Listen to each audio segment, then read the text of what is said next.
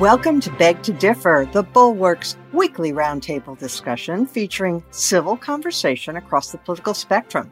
We range from center-left to center-right. I'm Mona Charen, syndicated columnist and policy editor at the Bulwark, and I'm joined by our regulars, Bill Galston of the Brookings Institution and the Wall Street Journal, Linda Chavez of the Niskanen Center, and Damon Linker, who writes the Substack newsletter Eyes on the Right. Our special guest this week is Josh Kraushaar, senior political correspondent at Axios. Welcome back, Josh. Welcome again to my regulars. We have a lot to get through this week. Busy news week. Let's start with the Department of Energy revealing that it now believes the lab leak is the most likely source of the coronavirus pandemic. This has been the source of so much nonsense. I'm going to invite you to begin on this, Josh. The positions of the left and the right have been so locked in on this. It's as if nobody can evaluate facts without considering whether it advances their side's preferred narrative. Yeah, Mona, this is an example of how there's just such little nuance in our political discussions these days. And this has become an issue of political tribalism on both sides. And I was still stunned by some of the reaction on the left to the revelation that the Department of Energy is reevaluating its analysis and has minimal confidence or some degree of confidence that it's now the lab leak from Wuhan was the culprit of COVID. Talk show hosts from Stephen Colbert to a lot of progressive commentators continue to think that this is still not a big deal or still not a significant news development. And in the big picture, I think it's a reminder to have some kinds of intellectual humility when it comes to evaluating complicated issues where you don't have automatically a deep degree of expertise. I remember in 2020 when Tom Cotton, first raised the possibility that COVID was potentially from a lab in Wuhan. And you had a lot of traditional media calling him a fringe conspiracy theorist, calling him anyone entertaining that idea as being racist. There was a lot of heat, not a lot of light. And there was a rush to just condemn anyone who disagrees as something of a partisan enemy. And a lot of mainstream papers have actually issued corrections from that period of time in 2020. And I think there's been a course correction, and I think there's been a lot of good done in how we kind of evaluate some new information and facts where we don't have the full story. But look, I think it's a reminder that, not everything is black and white. There's a whole lot of nuance, and the discouraging trend to just paint an issue in partisan terms rather than trying to get facts and develop the reporting to make a sound conclusion is it's part of a disillusioning trend in our political system. Right. Linda, admittedly, there were people who introduced racist elements into this fairly early, including Trump, and kept calling it the Kung flu or the China virus and so forth. So there was a little bit of that, no question about it. But when Tom Cotton simply said that one of the possibilities here is that there was a lab leak. I mean, it just happens to be the case that the city where this thing originated has one of the world's largest institutes of virology, where they were looking into various kinds of gain of function research, etc. He was lambasted. He was called a conspiracy theorist. The Washington Post ran a piece called Tom Cotton Keeps Repeating a Coronavirus Fringe Theory That Scientists Have Disputed. And other mainstream outlets also sort of so-called fact-checked Cotton, attributing to him views that he didn't express. And it was a pretty unimpressive performance. What do you think? Well, that's right. And I can remember at the time thinking, yeah, well, of course it could have. I mean, did it definitively come from a lab? Was it nefarious? Were the Chinese, I don't know what, suicidally deciding to unleash a virus that would wreak havoc on their own country as well as the rest of the world? Probably not. That does not make sense. But could there have been an accident in this lab that could have led to the spread of this disease? I mean, it just defies reason to think that this is an impossibility. So now we have the Department of Energy saying, with not great confidence, but nonetheless saying they think it was the lab was the source. You have Christopher Wray saying that the FBI thinks that it was the lab that was the source of the virus that spread and has killed so many people. And it just seems to me that particularly those of us who are very critical of Trump and the way he handled much of the pandemic, we keep saying, let's look at the science, let's look at the facts, let's look at the evidence. Well, it's not conclusive, but to say that there's no chance that this came from anywhere but a wet market in Wuhan, I think is crazy. That's, to me, crazier than the thought that it could possibly have come from a lab. And the fact is, we just don't know, and we may never know. Yeah, along those lines, Bill Galston, one of the reasons that we may never know is that China has not been cooperating at all with getting to the source of this virus. They released a little bit of data right at the very beginning of the pandemic, and then they clamped down and made it extremely difficult to find out what really went on. So that's part of the problem, is that, we have President Biden assigning all of our intelligence agencies to find out what they can and evaluate the evidence. But most of the important evidence is in the hands of Xi Jinping. Absolutely right. And the Chinese have behaved from the beginning as though they had something to hide, which doesn't make the task of assessing the facts as they become available any easier.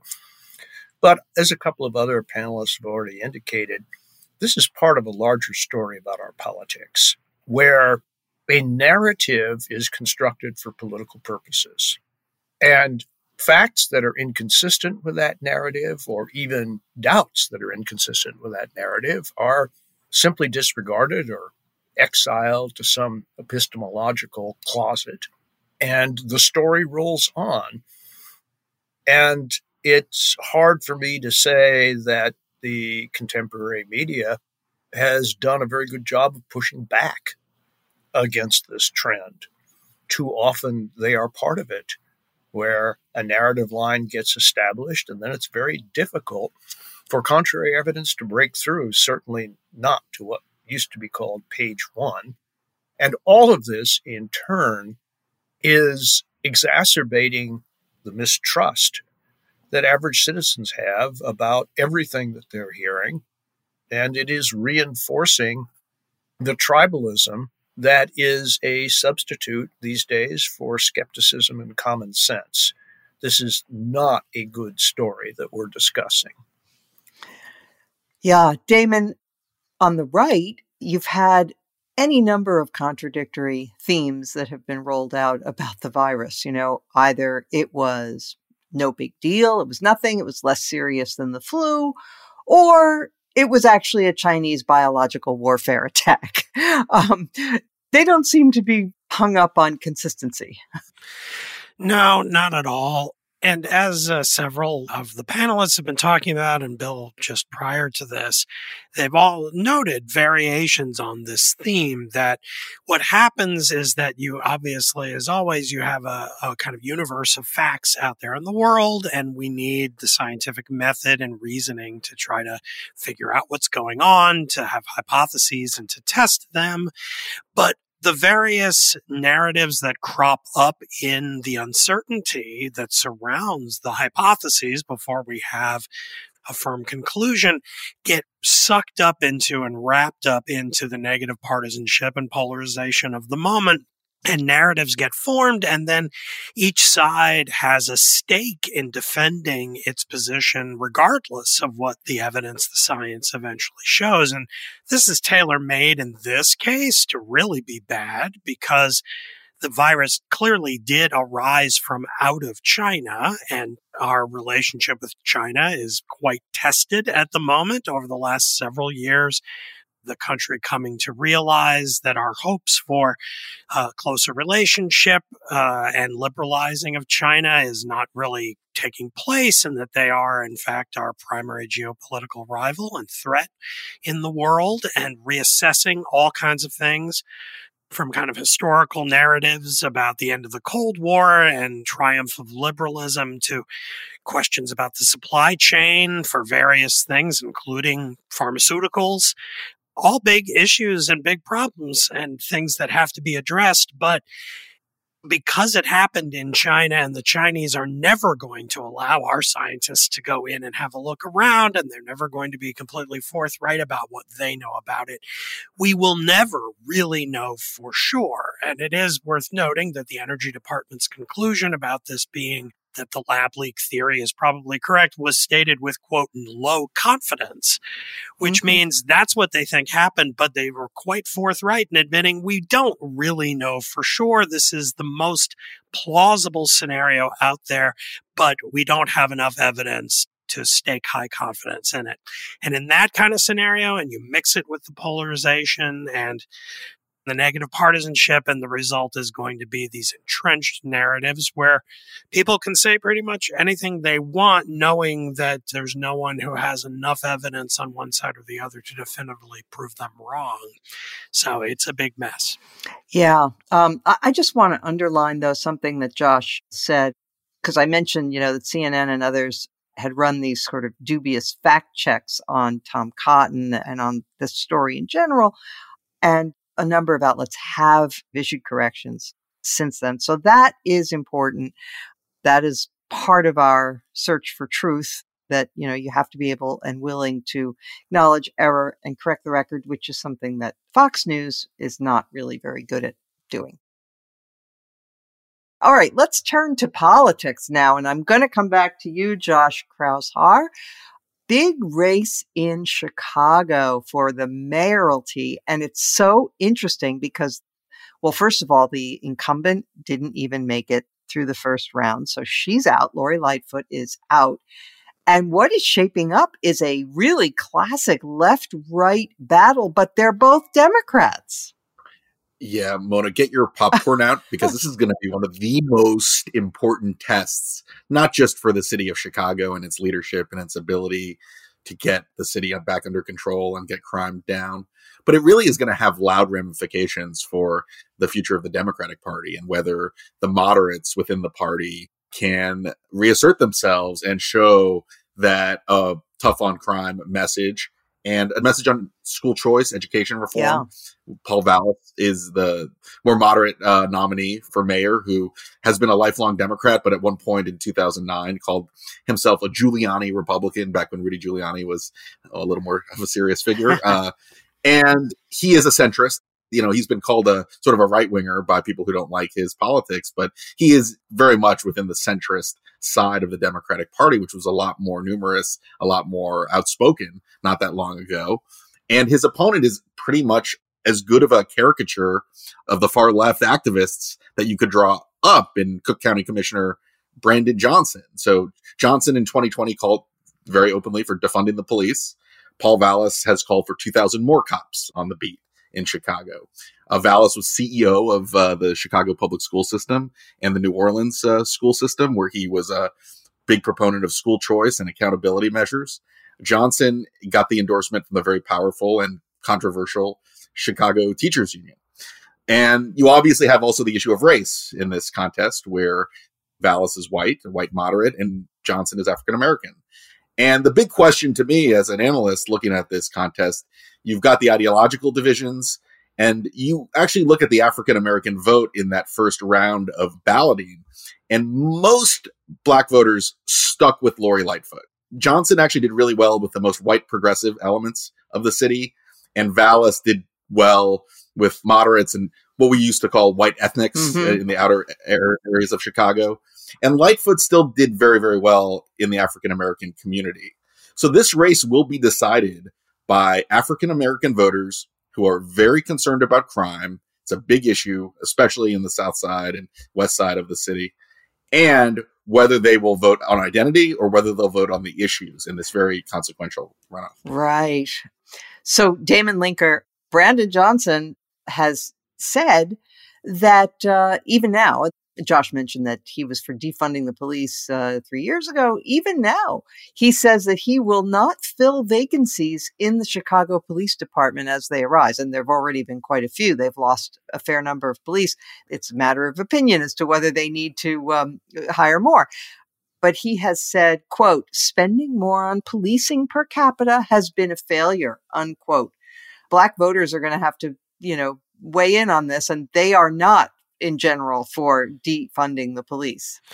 No, and in fact, when you dig into what's often called the crosstabs of opinion polls over the last year on crime, you find that people of color typically are more concerned about it than white progressive voters. So this is not great. I mean, the whole issue about policing in urban areas is such a mess in our public life right now. It's quite despairing, but we have to push ahead and try not to despair. But the first step to doing that is recognizing that the solution is not to get rid of the police. It's to spend more on police and train them better and punish them when they abuse their power. And that is a kind of multi-pronged strategy that takes money and time and effort. And it means going head to head often with police unions, which is not easy or something Democrats are eager to do, in part because their unions are often bound together with other urban unions that are very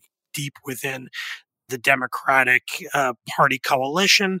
It's a big, complicated mess, but the answer is not to say, let's stop hiring police, let's have fewer police. The fact is that Black Chicagoans often live in areas with really terrible violent crime, and it is horribly unfair to them to have the government throw up its hands and say the solution is to basically let the criminals rule your neighborhoods.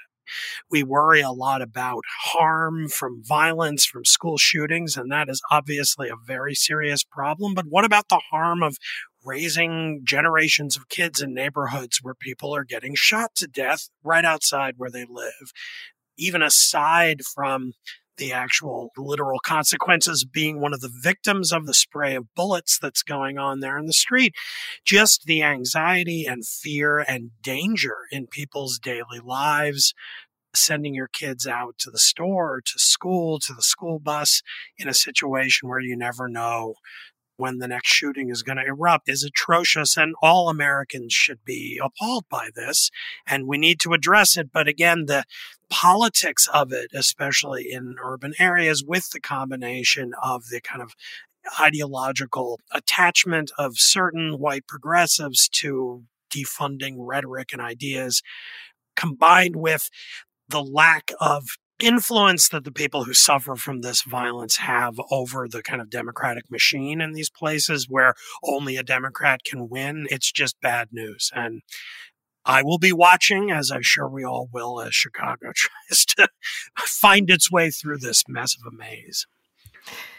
Linda, I'm old enough to remember when I was first becoming politically aware, there was a term that can just as easily apply to today's progressives. It was limousine liberals, right? It was people who were not themselves touched by urban crime because they went around in limousines, but they were very, very hostile to the police and to any measures that would make neighborhoods safer because it wasn't their problem. And it kind of does amaze me to see progressives walking into this trap again, because Republicans were able to win elections for decades on being tough on crime. Now, I totally agree with Damon that, we also need to focus on training police better and making sure that they're not abusive and making sure they don't violate people's rights and murder people, etc. But the message of defund the police or don't hire more police, I mean, that's such a trap that at least some parts of the Democratic Party are just walking straight into, like into an open manhole.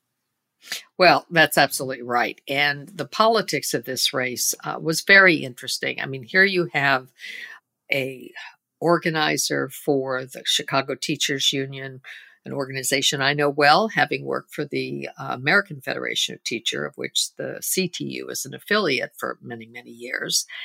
He's running against the former head of the school system, and yet it doesn't seem to be schools that were at issue, although that certainly should be an issue in the city of Chicago because education is very troubled in Chicago. But the point is that crime is what's driving all of this. And, Blacks may have stayed with Lori Lightfoot for whatever reason, and racial solidarity might have been one of them, and perhaps they will transfer their votes now to Johnson. But it's hard to believe that Blacks, who are the largest victims of crime, are not also very concerned about what has happened in their city.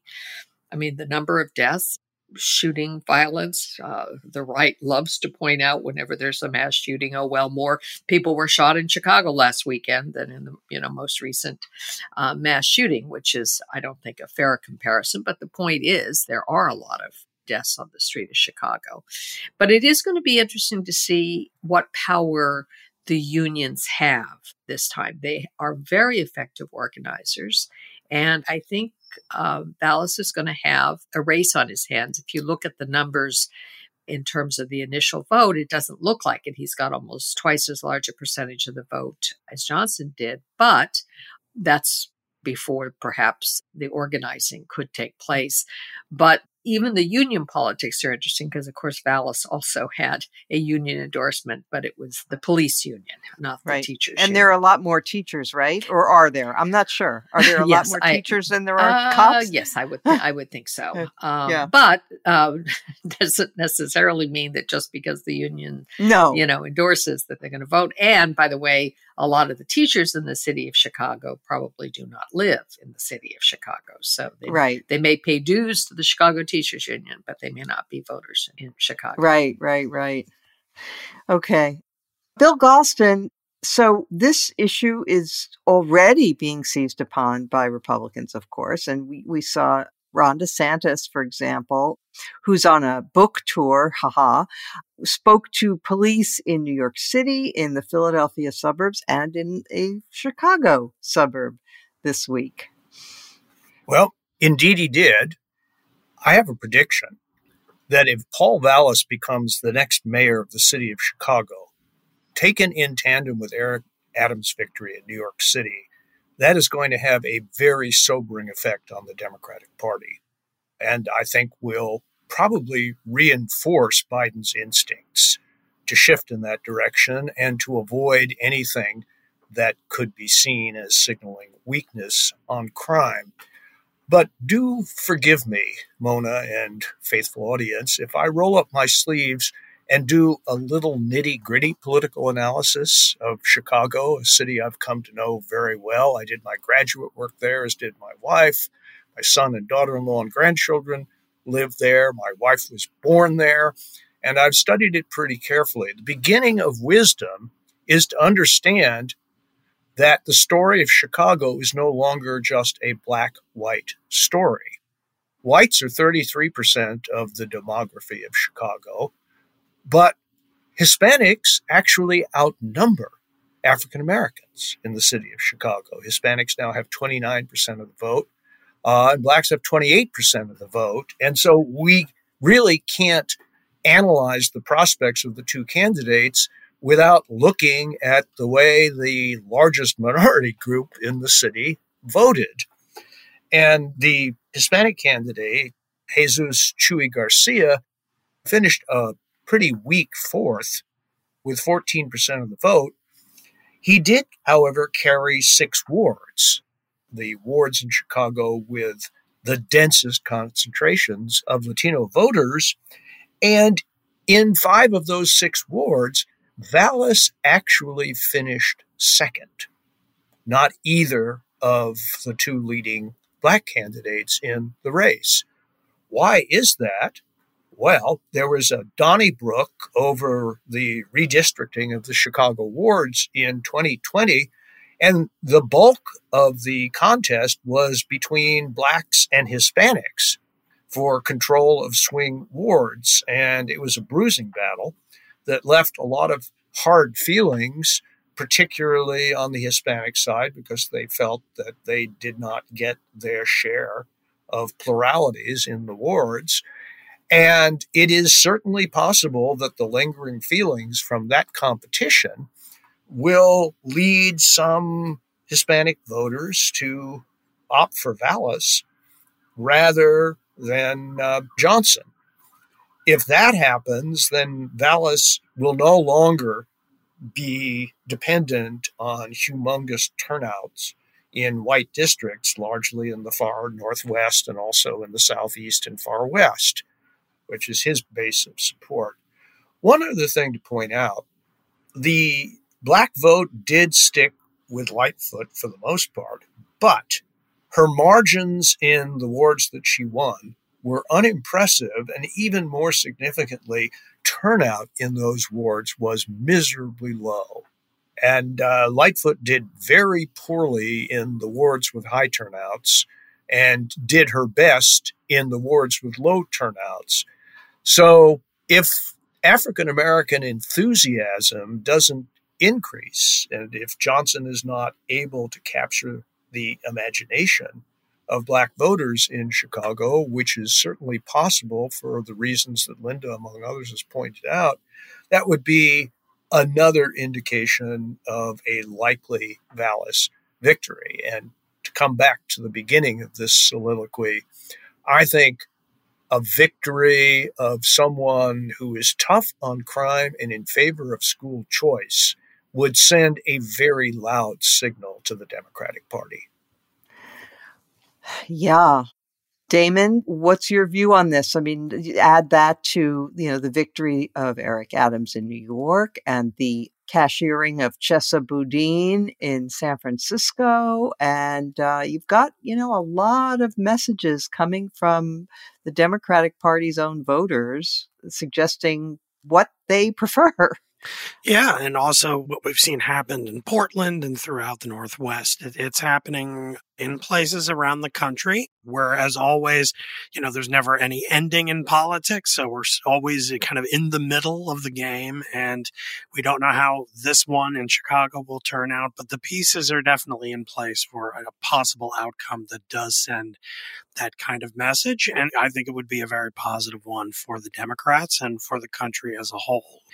To go back to my despairing cry in my earlier comments, the problem of urban crime and safety in public areas is a major problem and something that we have to address as a society. And the first step toward doing it, I think, is to reverse some of these trends that have allowed it to fester as badly as it has.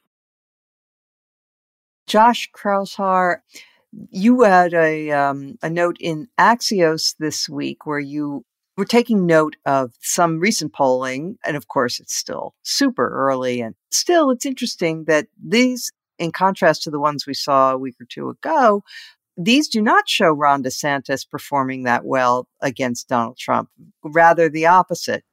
Yeah, these are four pretty reputable pollsters that not just showed Trump ahead of Ron DeSantis by double-digit margins, but I believe in every single one of them showed Trump expanding his support over DeSantis over the last month or a period of time since the last poll they took. And it coincides, frankly, with a pretty good stretch of about a month for Donald Trump as he adjusts to being a candidate again. He's not doing these big mega rallies, which certainly are filled with lots of adoring supporters, but it forces him to do sort of the give and take of retail politics and actually have conversations and show empathy and do the things that... let's not get carried away, Josh. Empathy? We're grading on a curve here, Mona. This is, as I said in the story, at least by Trump standards, we're judging by. But no, you're right. But look, I thought it was smart politics to go to East Palestine, Ohio last week, ahead of the president and ahead of Transportation Secretary Pete Buttigieg. He had Trump water and the Trump hats, the classic kitsch. Yeah. But he also did show, as best as he could, some empathy. And he went to a McDonald's after the event and took some pictures with the retail staff and, kind of did the things that, frankly, got him on the radar politically in the first place when he ran for president in 2015. Look, you're absolutely right. This is a snapshot in time. Ron DeSantis hasn't even announced his candidacy yet. We have a long, long way to go. But I think the lesson, as I wrote in Axios, is the notion that Trump is just going to go away. The notion that he's not a candidate, that if you're Nikki Haley, if you're Ron DeSantis, if you're Mike Pence, you don't actually have to say his name, I think is very, very mistaken. And we learned that in 2016 when there was an assumption among most Republican campaigns that it was a phase, that Trump's success was going to go away on its own, and everyone was focused on attacking each other. And we're seeing that exact same dynamic in the early stages of this 2024 contest. And if anything, these polls underscore the fact that someone is going to have to challenge the former president himself. They can't just pretend that his supporters and even soft supporters, people who are going to be shopping around for a candidate, are not ultimately going to land with Donald Trump in the end. Damon, I think you experienced this week something that I've experienced maybe to a lesser degree also, but there is a species of person out there on sort of progressive Twitter who, if you just even say anything remotely along the lines of, I don't like Ron DeSantis, but he is not as bad as Trump, you will get, fire and brimstone rained down on your head. So you had a piece this week. Why don't you talk about that and the reaction? And Yeah. Well, yeah, I wrote a piece for the New York Times that was itself a response to things that I had seen published. There were a couple of pieces in Vanity Fair, one in the New Republic in the last month or so, all making variations on the case that Ron DeSantis is going to be just as bad as or worse than Trump. And I've also seen lots of people more informally just on Twitter asserting this. And this strikes me as wrong-headed. Now, obviously, it's not a slam dunk obvious case, but I wanted to kind of build the case for saying that as bad as DeSantis is and probably will be going forward, Trump brings equal badness on policy initiatives combined with distinctively bad things that are wrapped up with who Trump is, his character, his maliciousness, his capriciousness, the fact that he has total contempt for the rule of law, tried to overthrow the government, make himself a dictator, had a self-coup. Just for starters. You've heard of these things. And so I wrote this piece that said in it several times, yes, DeSantis is bad, but what happened is, in addition to the phenomenon you referred to at the top about how there's certain people who assume if you don't say Ron DeSantis is evil incarnate and the worst Republican to ever walk the face of the earth, you must be saying, actually, DeSantis is pretty good. Yeah. But then the New York Times, in one of their iterations of the piece, put a headline on the piece that was something like, my fellow liberals are exaggerating the awfulness of Ron DeSantis, which on one level is accurate to the piece because I was saying that relative to the awfulness of Trump. It made it sound like the point of the piece was to say, hey, DeSantis isn't so bad, which then fed into that tendency. So I had swarms of hundreds of very angry liberals attacking me for days, because the Times has such an impact, and other people would discover the piece and like it and then tweet it out, and then another round would surge up. And, my feeling about all of it, as unpleasant as the experience is, I do think that it's had the intended effect of beginning a debate that sort of has been raging now all week on this question of exactly how bad is DeSantis and how bad is Trump. And when it comes to things like political tactics, when DeSantis stands up and says, as he says regularly, what I'm doing about these Florida public universities, all I'm saying is that the voters of Florida are taxpayers, that these are public institutions. They should have a say in what they teach and who they hire and fire, which sounds very reasonable, I think, to a lot of people. And then the liberal response is not, actually, universities are centers of learning and they need freedom of academic pursuit of the truth, and government shouldn't be involved in that, making some kind of rational case. Instead, they scream fascist. Yeah. I fear that this is going to have the effect of a lot of kind of ordinary low information voters scratching their heads and going, what? Yeah. This sounds, you sound crazy, you liberals. What are you saying here? So my message very often tends to be calm down. And, that's not the kind of thing that in and of itself gets a lot of traction online. But a lot of people screaming at me and then me calmly saying calm down in response does get some attention. So at least I've had that impact, I guess. Well, Linda, one of the things that has arisen in the last week, in addition to Damon stimulating that particular debate, is the question of whether DeSantis is too much on the autism spectrum to appeal to voters, whether he's too nerdy, he's not funny, he's not enjoying himself, he doesn't make audiences laugh. And this has been a subject that I've seen batted around a lot this week. Whereas everyone says, look, say what you will about Trump being a villain, at least for his audience, he was entertaining and they had fun at those rallies and he made them laugh. And DeSantis is too grim and dour. I don't necessarily buy this. What do you think? No, neither do I. Okay. I do think that, look, he's not all that appealing. Meatball Ron, as I think the Bulwark had in a headline, and I think that's one of Trump's designations, one of Trump's nicknames, right? Yeah. Mm-hmm. And he's got, I think, a rather unfortunate voice, and people make a lot of mileage out of things like height in candidates or looks in candidates. Voice is very important as well, and his is not a very fortunate one. I don't think he is the kind of person that you would, in any stretch of the imagination, call charismatic. And again, for whatever you think of him, and as you know, I don't think much of Donald Trump, he did attract people. He did pull people toward him. And I don't see DeSantis doing that. On the other hand, I think that Republicans, or at least those who are not part of the hardcore MAGA base, are looking for competence. They are looking for someone who can articulate policies that are right of center, maybe even very right of center, but do it in a way that is not quite as ham-handed as Trump did. And there, I think, DeSantis may have some appeal. And while CPAC is going on this weekend in Washington, D.C., DeSantis is not going there. Many of the other people who are being talked about, including Mike Pence, are not going there. Instead, they're going to go to a meeting of donors that the Club for Growth is putting together. And so, there clearly is a lane for Ron DeSantis.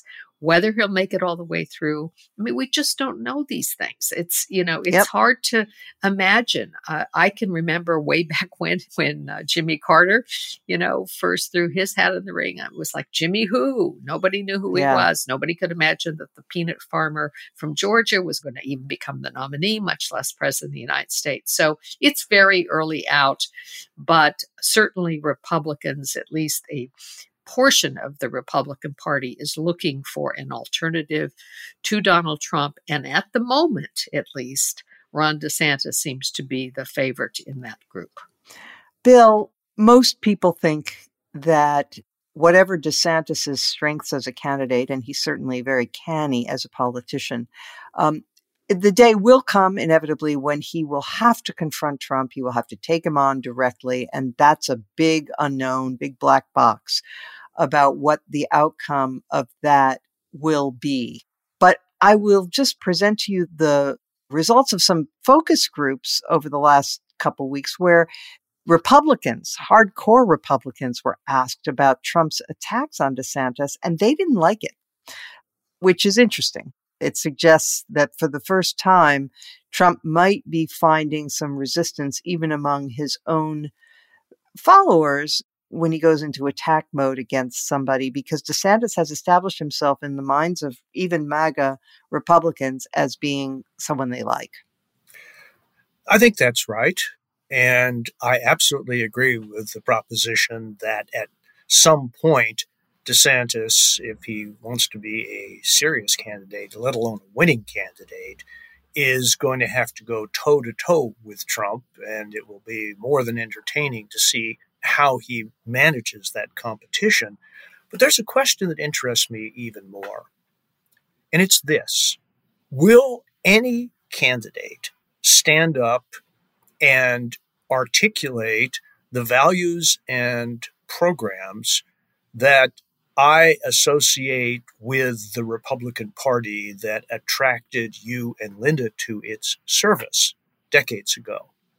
Is someone going to make that case? If so, who and how? We've seen bits and pieces of it. Certainly, there's the beginning of a serious division in Republican ranks over Ukraine and sustained American support for Ukraine, and there are indications that Mike Pence, for example, is going to articulate what I'll call the McConnell line, which is very full-throated and internationalist in the Reagan tradition. But I don't need to tell you or our listeners that the older Republican Party is more than a foreign policy. It's also a set of assumptions about the economy, the role of government in the economy, the role of the American economy in the world economy, and of course, the role of America in the world. And by the way, the role of patriotism, inclusion, immigration, and a number of other important historical factors in building America.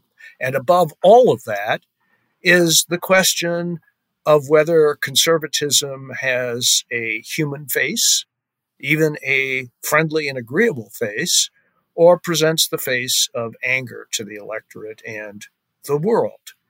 And I am pretty sure that there's a portion of the Republican Party that will continue to respond to that message.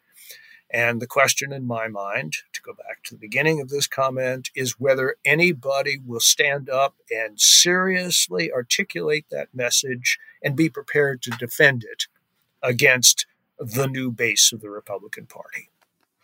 I'm going to toss this to Josh Kraushaar, and I'll just add this comment, which is, I do agree with Bill that there's probably still a constituency out there for some of those things that Republicanism used to stand for. I'm not sure, though, that on immigration in particular, which is unfortunate because it's really dear to my heart, but I don't know that anybody in the Republican Party these days would dare make the case for more legal immigration. What do you think? Well, I think Bill hit the nail on the head, which is that there's a divide within the Republican Party on some of these core issues: foreign policy, first and foremost, trade, immigration.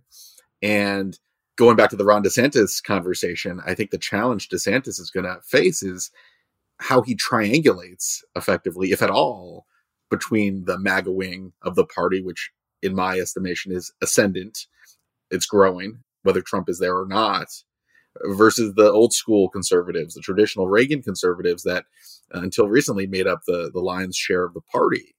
And, the debate over funding and supporting Ukraine until the end is one of those fascinating divides that is literally, if you look at the public opinion polls, splitting the party in half. Maybe a majority of lawmakers are still on the side of making sure money and military aid is continuing indefinitely, but the voting Republican public is moving in the other direction. And Ron DeSantis gave this extremely awkward interview where he was trying to have it both ways. He started out by sort of talking about how Biden was weak on Afghanistan and wasn't hawkish enough. And by the end of the interview, he kind of ended up echoing a whole lot of MAGA talking points about Russia not being a threat to the global order. And look, that's a real red flag for the DeSantis emerging campaign, that this guy's brand is that he knows what he stands for, that he's taking on all the enemies on the left.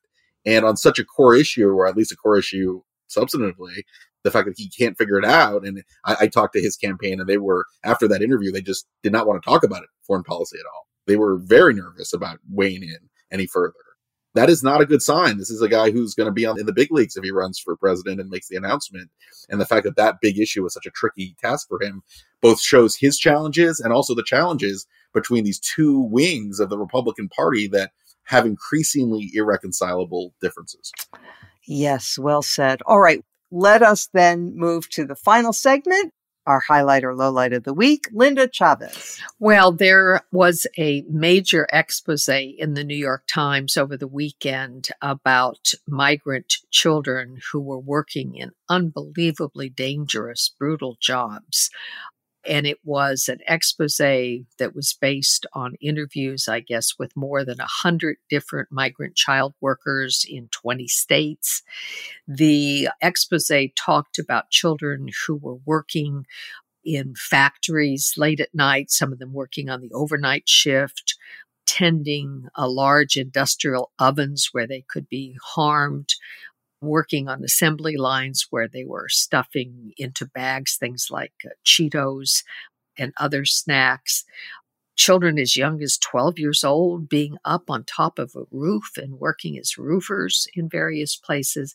It was horrifying. And it sparked a major response from the Biden administration, which I think was a good response, which is to appoint a task force to take a look at how child labor laws are being flouted in many places. But I think the article itself pointed out to me how little we understand what the challenges are for this population. There were over 120,000 unaccompanied children who came into the United States in 2022. They work through the system very quickly, spend about 30 days under the auspices of the Office of Refugee Resettlement, and then are essentially farmed out either to relatives or to foster homes. And then basically nothing much is done. There's not much follow-up. These children are not eligible for any of the kind of nutrition programs that we make available for poor children across America. And it's not surprising that many of them end up feeling they must work. Some of them may be forced into work. Some of them may end up working just because they feel an obligation in the households they live in to contribute, which is both a cultural factor and is something that immigrants, I'm sure of those people on the program or listening who had immigrant grandparents or great grandparents. Some of them came as teenagers and they came here not to go to school, but to work. So there's nothing new about this story, but it was horrifying. It reminds us what a problem this is and how difficult it is to solve it. The article was called Alone and Exploited Migrant Children Work Brutal Jobs Across the U.S. by Hannah Dreier. Thank you for that. Okay, Josh. My highlight of the week is a podcast from Bari Weiss where she interviews the former governor and presidential candidate, former governor of South Carolina, Nikki Haley, where one of the more interesting exchanges I've heard from Nikki Haley in talking about taking down the Confederate flag as governor in 2015 in the aftermath of the horrible mass murder at Emmanuel African Methodist Episcopal Church. She talked about how she united the state in the aftermath of that awful shooting in her introductory video, but she did not talk about taking down the Confederate flag, and she did not mention that in her kickoff speech, but she speaks extensively about that episode in great detail and with a real sense of leadership that you haven't heard writ large on the campaign trail. And look, Haley is not the front runner for the Republican nomination, but it's that type of outspokenness. And when she talks about sort of muscling these recalcitrant conservative lawmakers in South Carolina who in the state house were refusing to take down the flag. And there was an episode where she says that they were willing to take down the flag, but they wanted to keep the old pole up. And she refused to accept that compromise. And she stood up for her principles and talks about her own childhood and her father facing discrimination in South Carolina. Maybe that stuff doesn't play in a Republican primary, but that's the type of rhetoric from Nikki Haley that I think could really get her a lot of attention and really add a little more meat on the bones to her talking points on the presidential campaign trail. Yeah, that was arguably her finest moment in public life. And I noticed that she had omitted it from her announcement video. So it's interesting that she did at least talk about it with Bari Weiss. All right, interesting. Bill Galston. My highlight takes me back to the Windy City, indeed to the mayoral contest. People may not know it, but this is not the first time Paul Vallas has run for mayor of Chicago. He ran the last time, came in 9th with 5.4% of the vote. This time around, he got 34% of the vote, which is in a multi-candidate field, a very, very strong showing, although, as we discussed earlier, no guarantee of results in the runoff. My point is, I am a pretty unabashed Paul Vallas fan. I've tracked his career as the CEO of a number of public school systems. He has been a brave and effective leader. In my judgment, for the two major problems that the city of Chicago faces, criminal justice and public education, he is the right man at the right time. And I am encouraged to believe that the citizens of the city of Chicago are coming to the same conclusion. So that's why he is my highlight of the week. Okay. You're not on the fence then, Bill. Okay, Damon Linker. Well, those who are listeners and subscribe to my Substack have heard about these two pieces there, but I want to plug them here because they're both very good. You actually get 2 for 1 today from me. These are a couple of essays about people who are really on the anti-liberal right. None of this, hemming and hawing, Trump, DeSantis, this kind of stuff. These are people who, in one case, a philosopher who became a devoted Nazi, and another one who remained at arm's length from the Nazi party, but still had definite anti-liberal right-wing leanings and influence in the Weimar period of Germany and in the years of Hitler's reign. The first of these essays is a very good long piece in Quillette titled Heidegger's Downfall by historian Jeffrey Herf. He's reviewing a book by historian Richard Wolin titled Heidegger in Ruins. It compiles the latest evidence of Heidegger's not just complicity with National Socialism in that period, but really a rabid enthusiasm for it that was much worse than has been known for much of the intervening years, where the review recounts the way his record had been whitewashed in his collected works in German and other things. Really recommend this essay, Heidegger's Downfall by Jeffrey Herf and Quillette, and then also a very good essay in Harper's titled History's Fool by Thomas Meany. This is subtitled The Long Century of Ernst Jünger, who was a very prominent interwar writer who was a decorated veteran from the First World War, who went on to become quite a literary smash in the years leading up to the Nazi takeover, in kind of glorifying and aestheticizing the experience of the war, and really created a hunger for rearmament of Nazi Germany, and then the kind of redemptive violence of war, seeing that as an answer to all of our problems, like, liberalism, things like that, boring little liberalism. But Ernst Jünger was an important writer, and this is an excellent essay about him. So for listeners who want to, do some deep reading in these themes, I recommend both essays very highly. Thank you. All right. I want to draw attention to a piece that appeared in The Economist. It was noting the publication of a study that appeared in an academic magazine, NBER, and it was titled Opiates of the Masses Question, Deaths of Despair and the Decline of American Religion. And this is addressing a point that I've been interested in for many, many years, because there was a tremendous assumption that really came to a head during the rise of Trump that the source of middle-class anxiety in America and middle-class dysfunction and the rise of suicides and deaths of despair could be attributed to either deindustrialization, the loss of factory jobs, or alternatively, another very popular theory is that, especially noting that a lot of these suicides and deaths of despair are happening among white middle-class people, the idea was that they have some sort of fear of becoming a minority in this country, and that is the source of a lot of this despair and anxiety. Well, I've always been skeptical about that, and this study tracks the attendance at religious services and deaths of despair, and notices there's a strong correlation. In other words, the more that people actually attend religious services, the lower their rates of deaths by suicide and other deaths of despair, drinking yourself to death or drug overdoses and so forth.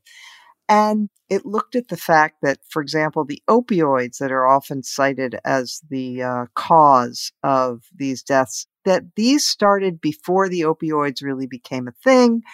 And anyway, it's very interesting. Of course, it tends to support my view that people need other people, and they need social interaction, and they need to be part of a community and a family. And the more people become atomized and alone and lonely, the worse off they are psychologically. And this study tends to support that point of view. So, of course, I'm highlighting it because that's what I think. But anyway, I will we'll post a link and you can make up your own mind. With that, I would like to thank Josh Kraushar for joining us. And I want to thank, of course, our sound engineer today, Joe Armstrong, our producer, as always, Katie Cooper, and our wonderful listeners. We will be back next week, as every week.